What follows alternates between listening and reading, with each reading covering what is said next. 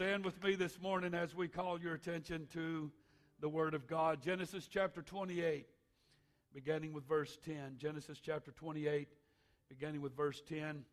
I will explain to you quickly that Dream Big, Go Big will unfold a little bit more each Sunday for the next coming months. And so you don't want to miss if you miss a Sunday. We have a whole crew of people that's out today, and they're dying on the inside right now. That'll teach you for planning these silly little trips somewhere. I'll teach you. So I just plan to stay at home for the next couple of months. Amen. Thank the Lord. Let's pray for them that God gives them a safe trip and a very enjoyable trip. Genesis 28, verse 10, Jacob went out from Beersheba and went toward Haran. He lighted upon a certain place and tarried there all night because the sun was set. And he took of the stones of that place and he put them for his pillows and lay down in that place to sleep. And he dreamed. And behold, a ladder set up on the earth, and the top of it reached to heaven. And behold, the angels of God ascending and descending on it. And behold, the Lord stood above it and said, I am the Lord God of Abraham thy father, and the God of Isaac, and the land whereon thou liest, to thee will I give it, and to thy seed.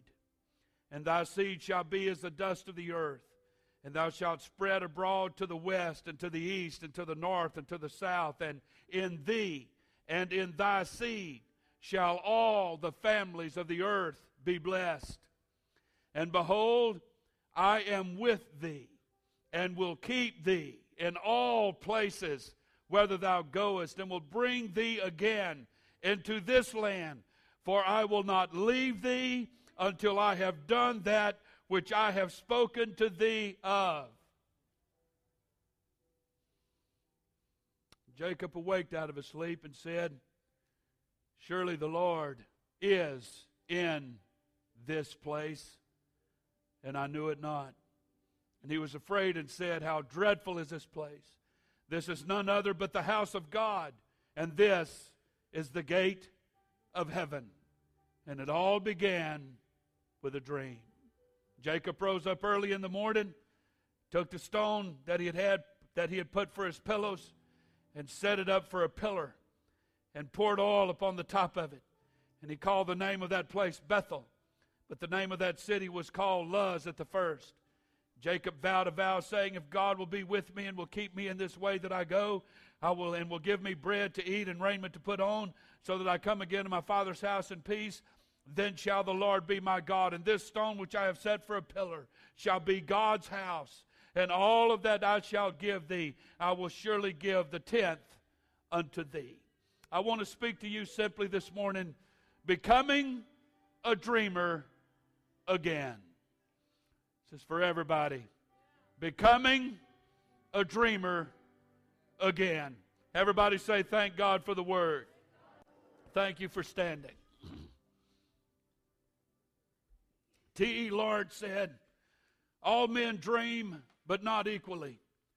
Those who dream by night in the dusty recesses of their minds wake in the day to find that it was vanity. But the dreamers of the day are dangerous men, for they may act on their dreams with open eyes to make them possible. Harriet Tubman said, every great dream begins with a dreamer. Always remember, you have within you the strength, the patience, and the passion to reach for the stars and to change the world.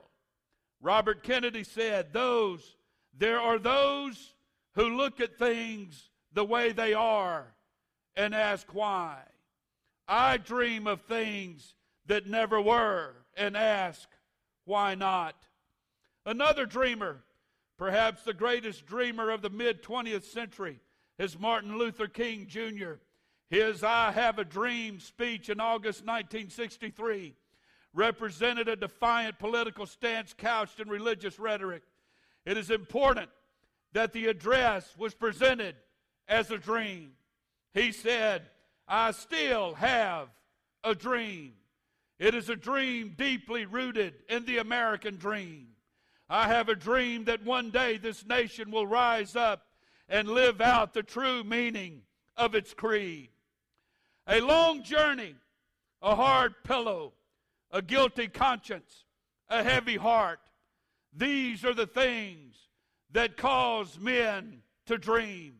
It had been 2 days since he had left home with Isaac seething in the background, his mother Rebekah weeping, and his dad Isaac waving goodbye. 2 days on a journey of some 550 miles. Jacob is on his way from Beersheba to a place called Haran. It was a journey backward in time for Jacob.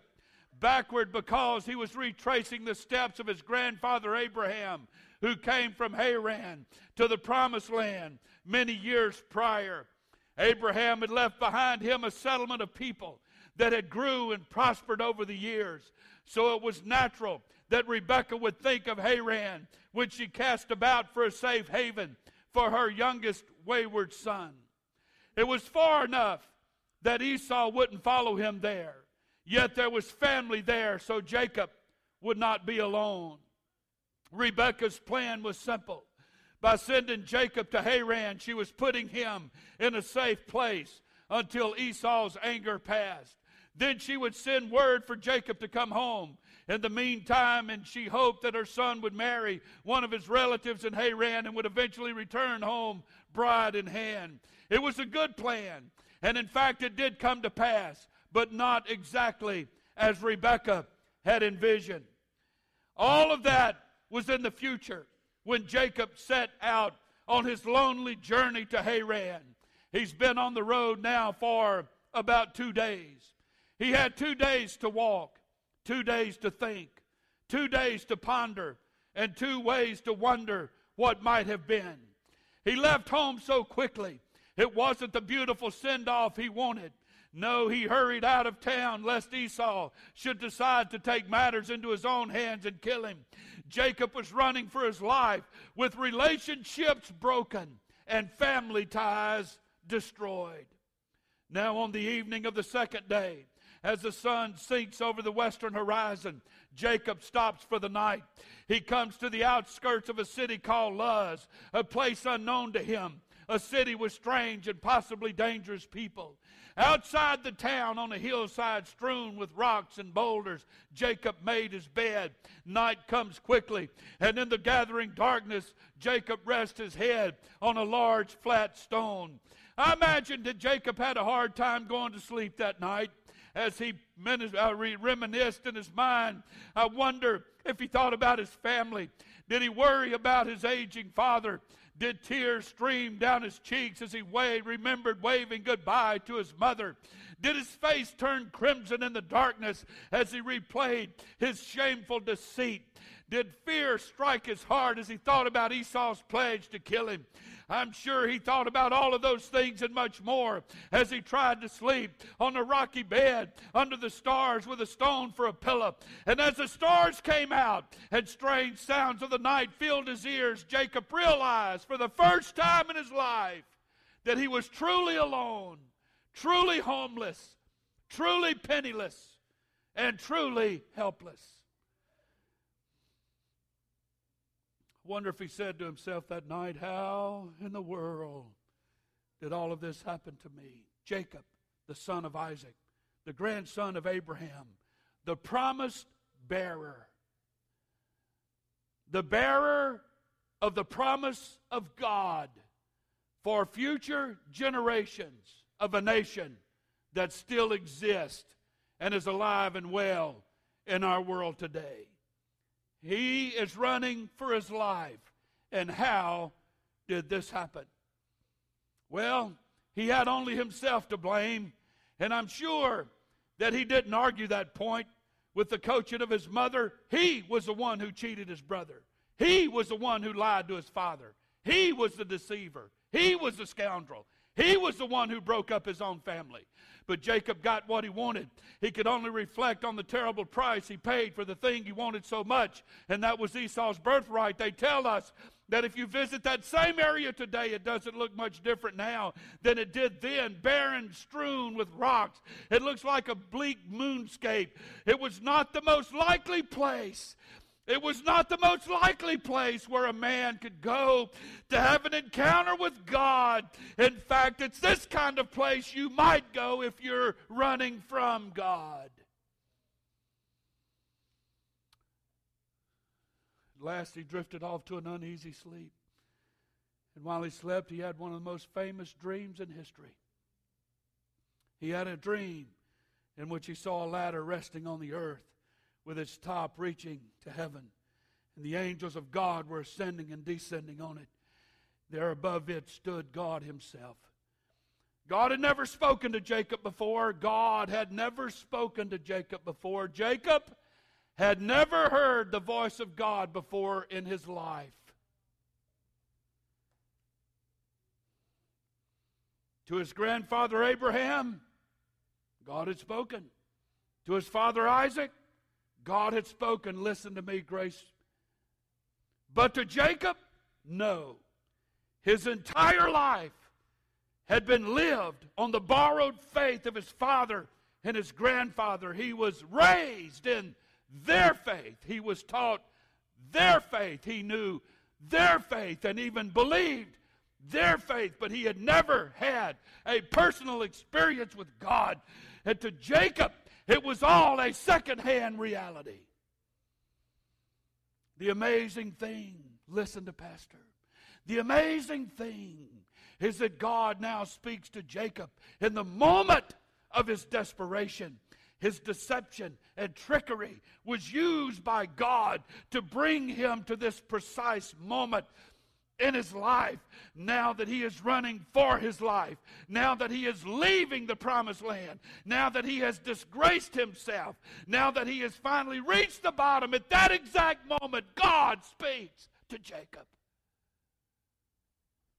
There's something inherent in Pentecostalism, that God can't speak to a person and God can't minister a person and God can't help a person unless they've just completed a 3 or a 7 day fast or even a 21-day Daniel's fast and has spent so many hours every day in prayer. I want to remind everybody in this building that God set an eternal precedent that while you're living at your absolute worst and your greatest moment of carnality, that could be all of those things that God uses to bring you into a powerful, anointed, divine rendezvous with him. God, I wish somebody could hear me today. C.S. Lewis said that God whispers to us in our pleasure and shouts to us in our pain. Pain, he said, is God's megaphone to rouse a sleeping soul. It happens in the form of a strange dream. In his dream, Jacob saw a ladder descending from heaven to earth. The key point is that Jacob sees this ladder resting where he's at. The first step of the ladder was within walking distance of the first step he would take. He just had to choose to go towards the ladder. I want to stop and deviate just for a moment. But folks, God is speaking. This church has been going on for months. I told you so. I told you so at the starting of this year. I told you so. God's been speaking, and my heart's been pounding. I can't tell you how many hours I've spent on just this presentation this morning alone, but I'm here to tell you that there's a ladder from here to heaven within one step of everybody sitting in this building, if you choose to take that step. Let me remind you of a Simon Peter stepping off of a boat, and we call it walking on the water. But can I use it for the context of this message? It was the first step of a ladder that took him to a place that no other man has gone. And God did it in his greatest moment of disbelief and questioning whether it was even God or not coming to him on the water. God, speak to our church today and wake us up and rouse us up and have us realize that in our greatest moment of misery and despair, life isn't over, but that's when God comes and he puts a ladder within the next step you take can be that ladder. Somebody clap your hands and shout, yes! On the stairway, Jacob saw angels, Sister Melanie, not one. Not one, but many. I wish the Bible said how many. Well, you see, his grandfather Abraham only saw one. Isaac only saw one. But here's the heathen, the deceiver, the supplanter. Abraham didn't see God. Isaac didn't see God. But here's the liar, the cheater, that sees a host of angels going up and down, up and down, up and down. And God at the top of that ladder. You talk about a stairway to heaven. It's worth noting that not many people in the Bible ever saw angels. Most people live their entire life and never once saw an angel. But here, right now, at certain critical moments in history, God allowed a few people to see his angels at work. It's as if God would draw back the curtain of purpose at a crucial moment and let someone see an angel of God at work on their behalf, behind the scenes, unseen, unrecognizable, and undetected. God rolled back the heavens. It wasn't one angel, it was a host of angels working on Jacob's behalf to bring a dream to pass that Jacob thought would be impossible, especially in him.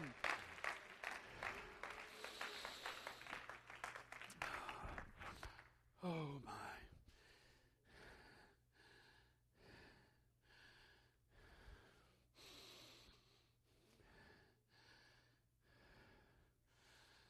Oh God, I feel the Holy Ghost here this morning.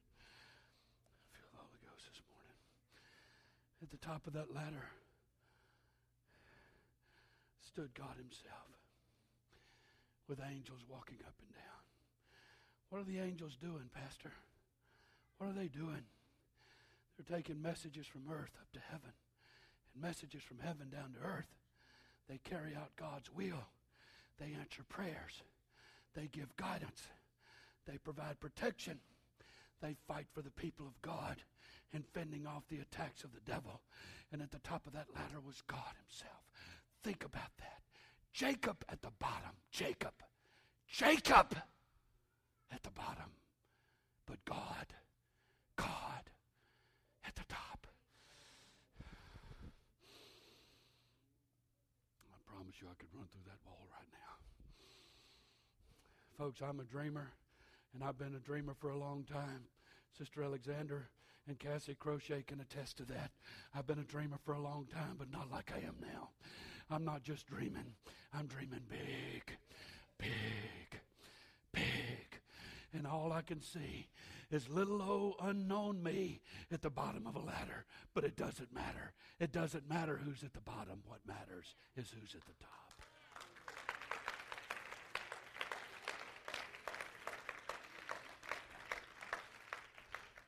What does all of this mean, Pastor? I'm glad you asked. Let me answer the question this way. There was a reason why Jacob was a cheater. He cheated. Perhaps because he thought God was far away from him. He has the same picture of God that a lot of you have. That a lot of you have. That a lot of you have.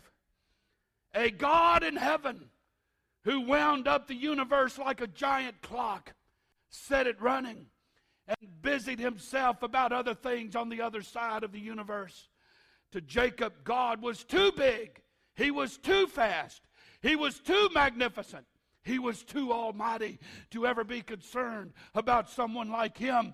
It wasn't that Jacob's view of God was too small. Not at all. Jacob's view of God as entirely transcendent, so far removed from the earth that he had no time to worry about the details of human life. We all feel that same way sometimes. God loves me. I know the Bible says he does. But it's a big world. And everybody's got problems. And he's got to take care of 7 billion people. How can God have the time to worry about someone like me? But that kind of thinking leads to a faulty conclusion. If God is not personal, if he's not concerned about your life, then you are left pretty much on your own. After all, sometimes we think we have the rule book that we call the Bible. We have the 10 Commandments and so on. But after that, it's pretty much every man to himself. So if you bend the rules, so be it. Nobody's going to take care of you but yourself. And that's just the way life works. And to some here at Grace, that sounds appealing. It can even be made to sound spiritual. That's perhaps the way Jacob had lived for all of those years.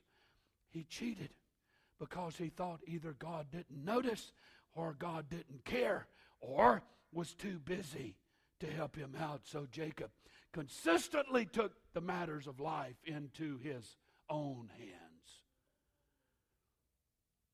Jacob reasoned this way. If God were here, I wouldn't have to do things this way. But God's not here, so I've got to take care of myself. But Jacob is wrong. Jacob is wrong. The message of the dream is this. The message of the dream is this. Jacob, I am nearer to you than you think I am. I stand in front of the next path that you're going to choose. To go where you're going, you will have to step on the first ring of the ladder. I am with you. I'm nearer to you than you think I am. Although I am in heaven and you're on earth, there's a stairway that reaches from me to you, and my angels are constantly watching over you. They tell me what you need, and I send them back to earth with my answer. I am not far away. In fact, I'm with you wherever you go. When you travel, my stairway travels with you.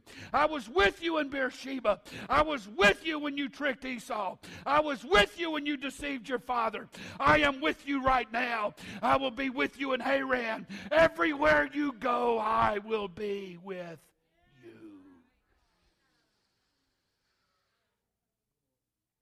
That in a nutshell, this is what this dream is all about. It's a message from God about the nearness of God. In order to help Jacob understand it, God reaffirmed the promise he had made to Abraham and Isaac. Number one, he said, I will give you this land. To a cheater, to a liar, to a supplanter, to the chiefest among Old Testament sinners, if you will, God is going to let me bear the promise. Not only that, Jacob, deceiver, liar, so on, your descendants will be like the dust of the earth. I'm going to populate the earth, not with Abraham's and not with Isaac's. You're going to be the third of the last of the patriarchs.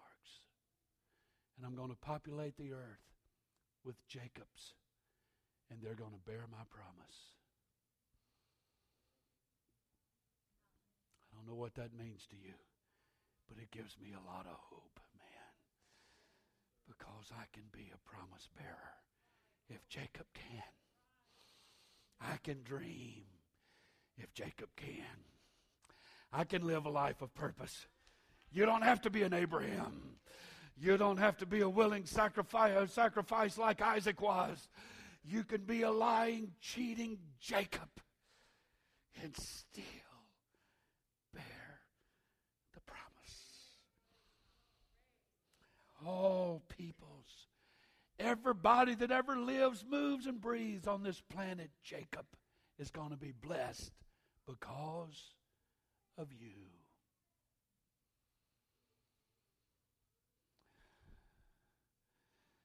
We bring this into a little more focus. Maybe this will help.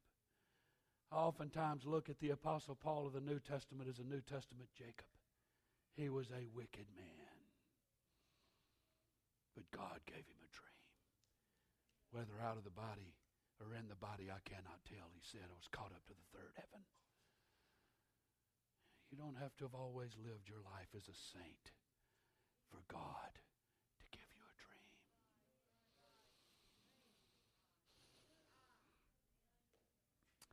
dream. Then he said, I will watch over you wherever you go. I will bring you back to this land.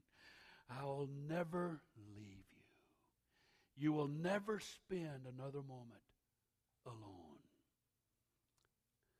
The ladder will go with you everywhere you go. To your job, and to your marriage, and to having kids, and to your shattered dreams, and to your disappointments, and to your failed life, and to your broken family. It doesn't matter. The ladder is always present. People say, why do I want a ladder present in my life? I'll tell you about the ladder in a moment, and then you'll understand. If that seems important, it's only because we aren't today where Jacob was that night. But if you study these words carefully, it becomes clear that God is meeting Jacob at the point of his most personal need. Never a man ever in history prior to this moment has been lower than Jacob was. No human has ever fallen so low as Jacob fell. To deceive your own father, to deceive your own mother, to steal and rob future inheritance and blessing from your brother, it takes a big, giant creep to do that. But notice what the ladder does. Notice what a dream does. This is why I want everybody here to have a dream. Everybody in this room, you've got to become a dreamer again. If you start dreaming again, you'll start showing up for Wednesday night, and you'll show up for Sunday school on Sunday morning, and you'll get excited about Grace Reach, and you'll get excited about kids going to youth camp, and you'll even want to get excited about your kids receiving the Holy Ghost, and seeing your family restored, and seeing your family reconciled. But you got to be a dreamer. You've got to be a dreamer. Think of what this dream addressed for Jacob. Number one was shame. God in this dream addressed Jacob's shame by saying, I'm the God of your father Abraham and Isaac. Your shame has had no bearing on what I think of your family.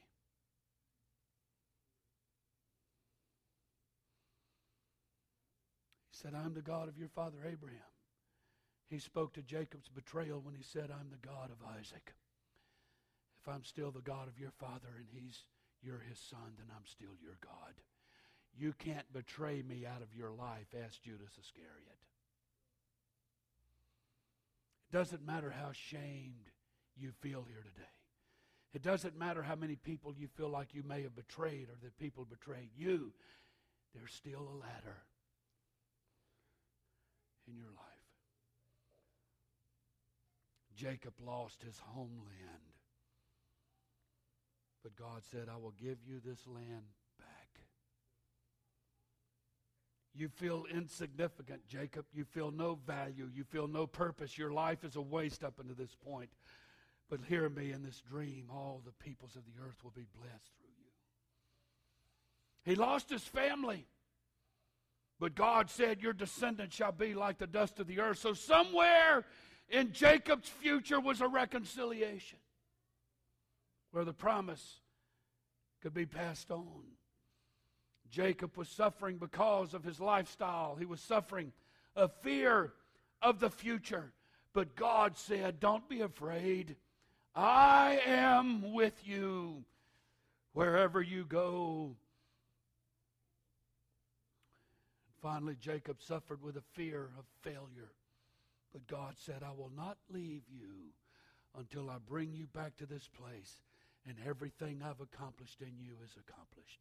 I will not leave you. So to all of us here today, God has our shame. He has our betrayal. He has our loss of homeland or heritage. He has our insignificance or lack of value. He understands our loss of family and fear of the future and a fear of failure. As the saying goes, that's as good as it gets. Jacob now receives the very same promise that God gave his grandfather and his father. In addition, God promises to be with him while he is in Haran and to bring him back someday to the promised land. This is exactly what Jacob needed to hear on the eve of his journey to Haran. My son, I know who you are, and I know what you've done. Nothing is hidden from me. I also know how frightened you are, but remember this: when you go to Haran, you won't be going alone, for I will go with you.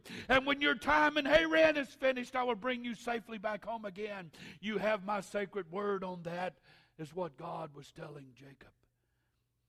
Think about it for a moment. At this point, Jacob feels guilty about his past and fearful of the future and uncertain in the present. To all of that, God simply says, I will be with you. It's a total solution to guilt. It's a total solution to fear. And it's a total solution to anxiety. Through all of this, Jacob is learning the lesson that there is no place where he can go that God is not already there. So Jacob awakens. What time is it? Sometime after midnight. He rubs his eyes, stretches, yawns, sits up, and then he remembers, was this a dream? Or was it reality? Or was it reality within a dream? Thinking, pausing, pondering. He begins to put the pieces together in his mind. When Jacob awoke from his sleep, he thought, surely the Lord is in this place. I was not aware of it. He was afraid. He said, how awesome is this place? This is none other than the house of God. This is a gate of heaven. What was it that Jacob discovered that night? At the worst that a human being has ever lived, he discovered the omnipresence of God, that God is everywhere present all the time. That's why I call the place where he slept Bethel, the house of God. In years to come, Jacob's descendants would build a vast temple in Jerusalem, and it would be called the house of God. But no building of brick and mortar can contain the presence of the Almighty. When we call our church building the house of God, we simply mean it's dedicated to the worship of God. But some people think that God is more present in a building than he is anywhere else. Let me say to you, not so. What God is teaching Jacob is that any place can be a house of God if you go to meet God there. Meeting with God is not limited to church. You can meet him on the interstate, or in a hospital room, or in a restaurant, or a plane soaring through the sky, or alone in a rocking chair, or on a bus to school, or riding in your car. Do you understand? God is everywhere, and his presence is not determined by your behavior. Even when you sin, God is there. Wherever you are, there God is. And wherever God is, there's a stairway to heaven reaching down from God right to where you are. You don't have to have a holy place. Any place can be a holy place if you stop and listen to God's voice speaking to you. Sometime you have a deep spiritual experience and say, I really felt the presence of God. But let me inform every person in this building this morning, God is with you whether you feel it or not. God is with you whether you know it or not. God is with you whether you see it or not. God is with you whether you sense it or not. Note the tense. Surely the Lord is in this place, Jacob said, is, not was. Surely the Lord is in this place. I'm just not aware of it. Jacob has just learned that God is always with his people, whether they know it or not. It's been my observation that relatively few people meet God on Sunday morning. Listen to Pastor. I'm trying to hurry. You are much more likely to meet God on the bed of affliction. You're much more likely to meet God when you lose your job, or when your children are sick, or when your friends betray you, or when your marriage collapses. You are much more likely to meet with him after an accident than during pre-service fellowship on Sunday morning.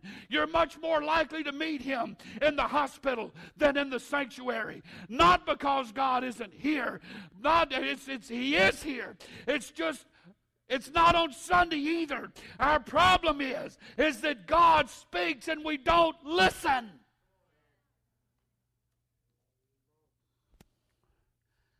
So oftentimes it takes tragedy. It takes failures. It takes a financial setback. Sometimes it takes heartache. It takes illness. It takes the collapse of our dreams. Then at last, we look up to heaven and say, surely the Lord is in this place.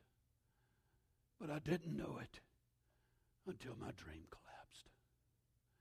God has been with me and my family all along. I just didn't know it until my life fell apart. And it's happened to the vast majority of us. We never really had that incredible rendezvous with God until our lives were in pieces. Is it not true? Can I get a witness? Church isn't the only place where you can meet God.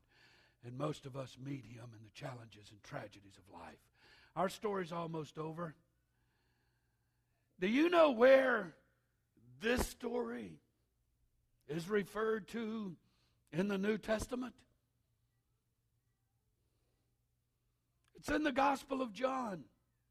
When Philip met Jesus for the first time, listen carefully. He was so excited that he hurried to tell his friend Nathanael. He called him Jesus of Nazareth. That didn't impress Nathanael because Nazareth was just a tiny village in Galilee.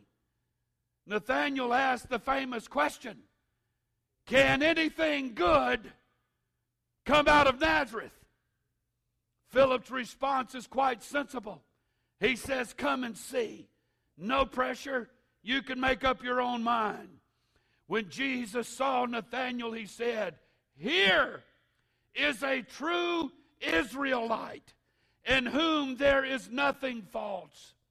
We might pass over that statement, but it ties directly into our story. Israel was the name given to Jacob by God himself. If Jacob means cheater, then Israel means a noble person who prevails with God. In essence, Jesus is saying to Nathanael, you are a true son of the man called Israel. You are a byproduct, not of Abraham, not of Isaac, but of Jacob.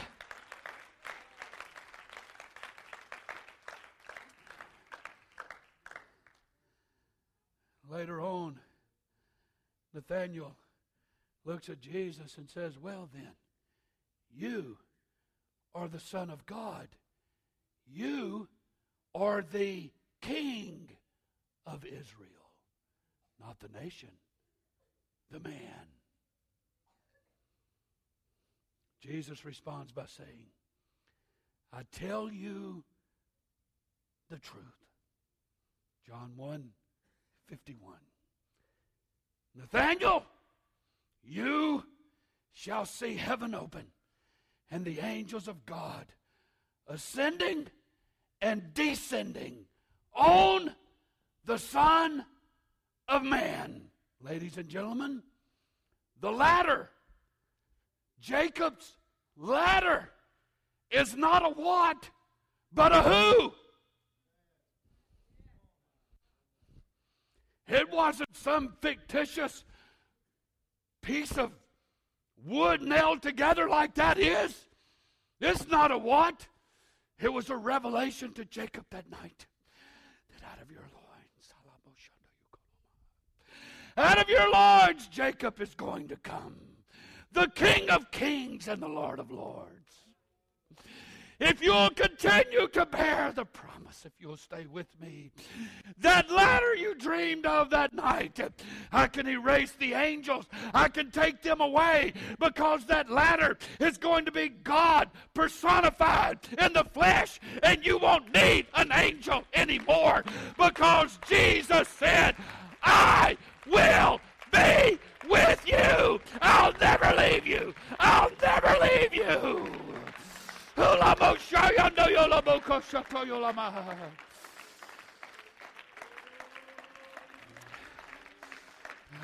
to God. Hallelujah to God. Hallelujah. Stand with me. I'm going to try to bring this to a conclusion. Stand with me. In John 1, Jesus, the Son of God, is at the bottom of the ladder. What does it mean? It means that in the person of Jesus Christ, God has come down the ladder to join you on earth. So Jesus himself is a stairway that leads back to heaven. So if you want to go to heaven, Jesus is a stairway. He's a ladder. He'll take you there. That's why he said in John, I am the way, the truth, the life. Nobody comes to God but through me.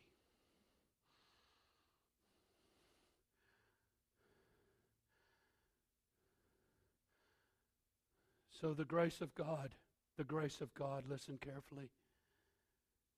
The grace of God, the fulfillment of the ladder, the purpose of the ladder. The grace of God is for people like me. So Bethel, the house of God, is the place of new beginnings. It is a place where you can start all over again. Dreams are born here. Dreams are born in the house of God. Dreams are given in the house of God.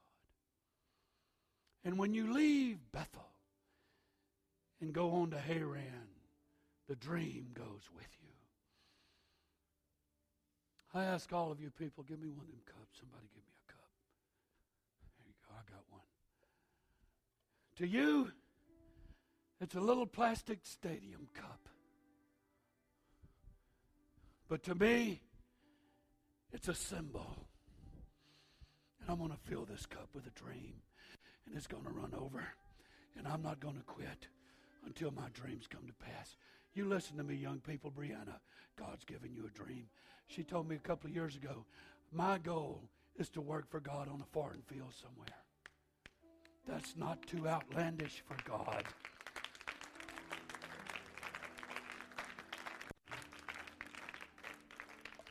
And I believe today that she is a bearer of God's promise. He'll bring that to pass. Every step you take is up another rung of that ladder. Everywhere you turn, there's a ladder. And it don't take you anywhere but up, as long as you stay on the ladder. Start dreaming. Y'all start dreaming. Johnny and Lori, I want to tell you in the Holy Ghost, start dreaming. I know there's some problems. But it don't take away a dream. You can live a better life than what you've ever lived in your life. Things can start getting summarily better from here. You just have to dream about it and do whatever it takes to bring it to pass. Start dreaming. I told 2 or 3 people this week, Shaquana, you're living a dream right now. When I met you, you were alone. He was kind of in and out of your life. You had a white Cadillac back then, if I remember right. Take you back to that moment. But look at you now. Gone to school, graduated, LPN? Okay, well, I misunderstood. A legal administrative assistant, went to school and got a degree. Met a fine man. Just taking care of her. And every step takes you up a little bit more. Am I right?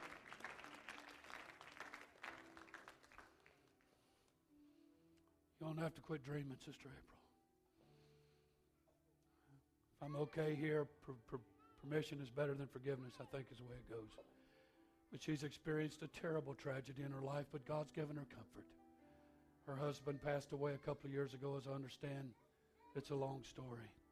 But I want to assure her today her dreams are not over with. Dream big. Dream big. Ryan and Sandy, you're about to embark on a life together. Now's the time to start dreaming big. And let every step you take you up one more rung of that ladder. Life isn't a game, and neither is it over. Dream big.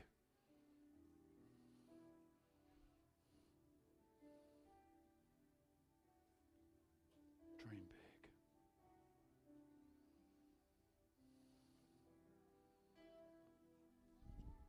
Sister Kathy, life has taken you to hell and back in a lot of ways, excuse my expression. But dream big. It's not over.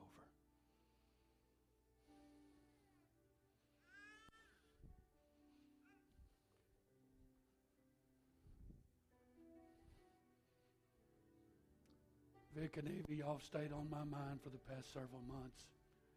If you think back now, you'll start seeing it. But there's far more dreams to dream. You've been through a situation, etc. Just dream big. Start dreaming again. Be more than you've ever been. Do better than you've ever done. And let every step you take be another rung up that ladder. Keep going. Keep going. Mike and Sheila, y'all have had a good life with lots of bumps in the road, but your faith still is strong. Don't quit dreaming. Don't give up on your dream. Let every step you take go up that ladder. This is a God moment. This is a God moment. Brianna, God brought you here under real unique circumstances. Grace reach. Grace reaching at its best. Let God give you a dream. Life's not over. Father, in the name of Jesus, our heart has been broken 1,000 times. Life has been anything but fair. Shattered dreams. A life lived filled with broken promises. And I'm not here to make one, God, but you are. And if she'll take a step towards that ladder, if she'll take a step towards you, her life summarily can change from this moment on. Give her the birth of a dream. She's got a son depending on her to dream again, to lead him places he's never been, to show him things he's never seen. God, lay your hand on her right now in the name of Jesus. Give her a dream that's attainable, a dream that can be fulfilled, a dream that can come to pass. I ask it in the name of Jesus. I ask it in the name of Jesus. I could go around this building for the next 30, 45 minutes, and I could go to one person right after another. We've dreamed too long. We've lived too long of dreamless lives. Dreams with a life with no hope, no future, no vision. The average person here today, if you ask them where you're going, where will you be a year from now, they don't have a clue. It's time for that to change. God is going to give you a dream. It's coming to pass, man. It's coming to pass. Young fellas up here at the front, Patrick, start dreaming, man. Dream big. Dream big. Life is too great, and there's too great of an opportunity in front of all of you to waste it away. Come on, young ladies, start dreaming. Dream big. Dream huge. We need some dreamers. You can become a dreamer again. It can happen again. Oh, God, it can happen again. Hallelujah to God. I could run through a troop and leap over a wall. A dream is being born here right now. Everybody come to the front and bring God your broken promises, your broken dreams. Bring them right now. Bring God your shattered dreams.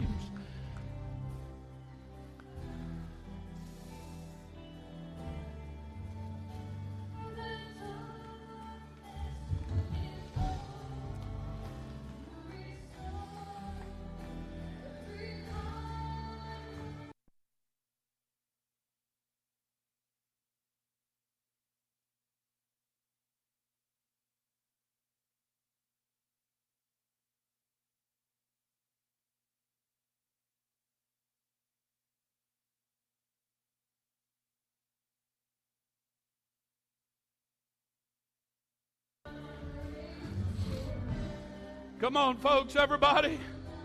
If you see somebody praying close to you, put your hand on their shoulder and pray with them. I need everybody to participate right now. God wants to turn somebody's life around this morning. God wants to fill somebody up with the Holy Ghost. Come on, folks, help me dream right now. Help me dream. It's time for dreams to start coming to pass. God wants to work in your life. He wants to work in your home. He wants to work in your family. Somebody let God have His way. Somebody let the Lord have His way. Let Him use you right now. Pray for somebody close to you right now.